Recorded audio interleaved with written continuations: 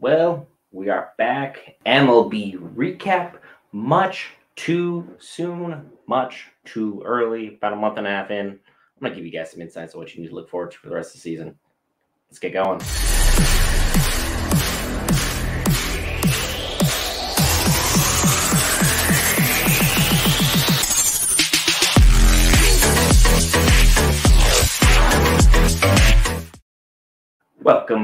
Welcome back. You might as well just be playing New York in the background because New York baseball is alive and thriving right now. And I know as much as you guys hate saying that, I know you're going to hate you more when I say, hey, click that watermark, hit that subscribe button. Greatly helps us out. We very much appreciate it.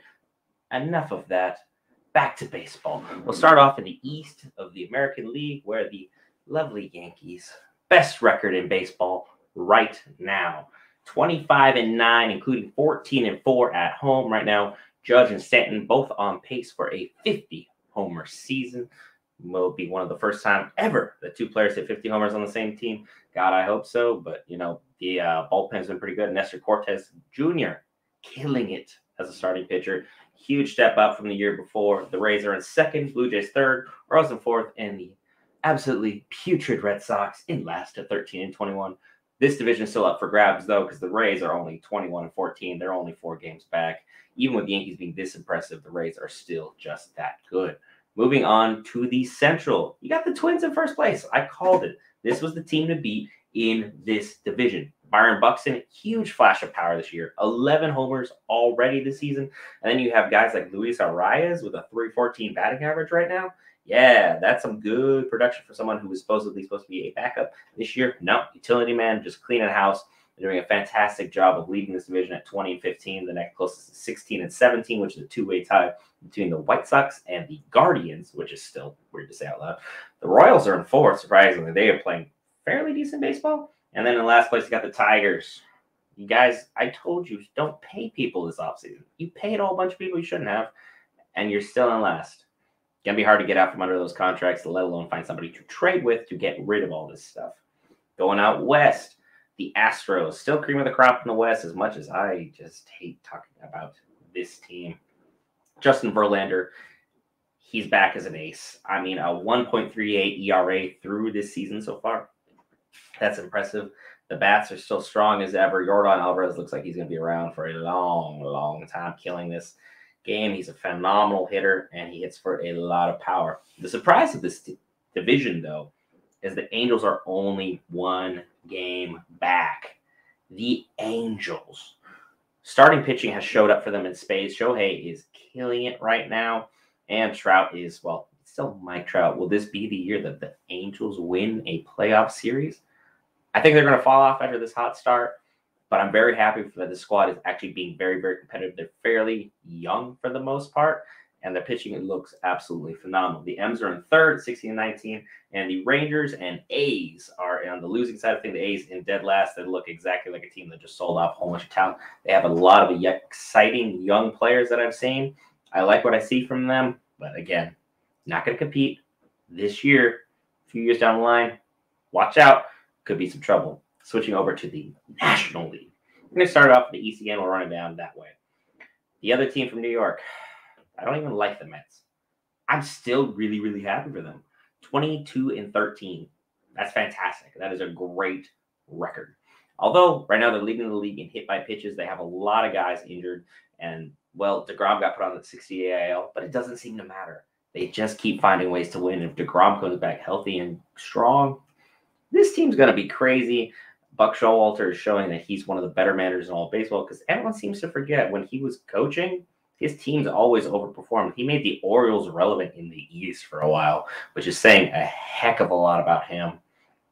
Phils are in second, losing record. The Braves in third. I told you guys you'd be bad. I told you. You'll be better. Acuna's still getting fresh legs under him because his first time back from his ACL injury, but they'll get better and better. Marlins in fourth, Nats in fifth. Moving to the Central, we have the Brewers, 22-13, in large part because they're winning a lot of close games. Josh Hader, 13 of 13 on saves.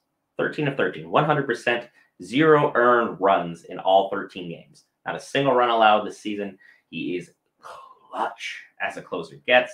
And without that, they would be 9-13. So he's killing it right now. And second is the Cardinals. They look very, very good. They look fun to watch. Because, I mean, Yadier Molina, Adam Wainwright, Albert Pujols, like this looks like a young Cardinals team from a long time ago, even though all three of those guys are ancient. Albert Pujols pitched the other night and gave his first hit in like his first time ever as a pitcher. So that's kind of interesting. It's weird when you see that happen. But to summarize this division, these guys are good. The Pirates and Cubs not that good. And the Reds are so bad this year. They had a combined team no-hitter. Not a single hit allowed. Still lost.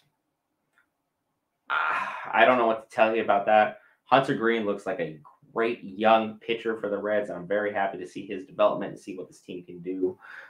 But it's going to be a bad season when you combine for a no-hitter and you still take that L. Not good. And then the most competitive division in all of baseball, the one that just upsets me to no end because I thought this was a clear two-man race. Everyone else, nothing. The National League West, the Dodgers, 21-12. Absolutely fantastic, stacked top to bottom. Only a game back of them is the Padres, who have been underperforming, and they added Robinson Cano so they can have a designated hitter now. So, like, this team is doing absolutely big things. They're literally just jockeying for top spot there. The Giants are 20-14 in third place. That record is good enough to be leading the AL Central, but they're in third place in the NL West. The Diamondbacks are one game over 500, 18-17. I didn't see that coming. I predicted that wrong. I had no idea. I didn't think they'd be relevant. Here they are, one game over 500, and at 500 is Colorado Rockies. We're playing great baseball too. This division does not have a team with a losing record at this point in the season. I know 500 is just barely above, but it still counts, folks. It still counts.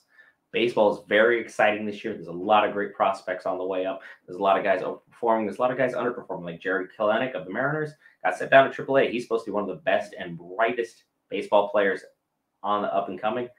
Doesn't look that much like it. Hunter Green looks like a stud. And there's tons of guys who are performing out of this world. I'll make another video. Should you guys hit that like button enough or hit that subscribe button enough, I greatly appreciate anytime you guys click that magic red button. Makes me very happy. Makes me know that you guys love when Dr. Baseball comes on for Geek Variant Sports and Shenanigans and talks about baseball.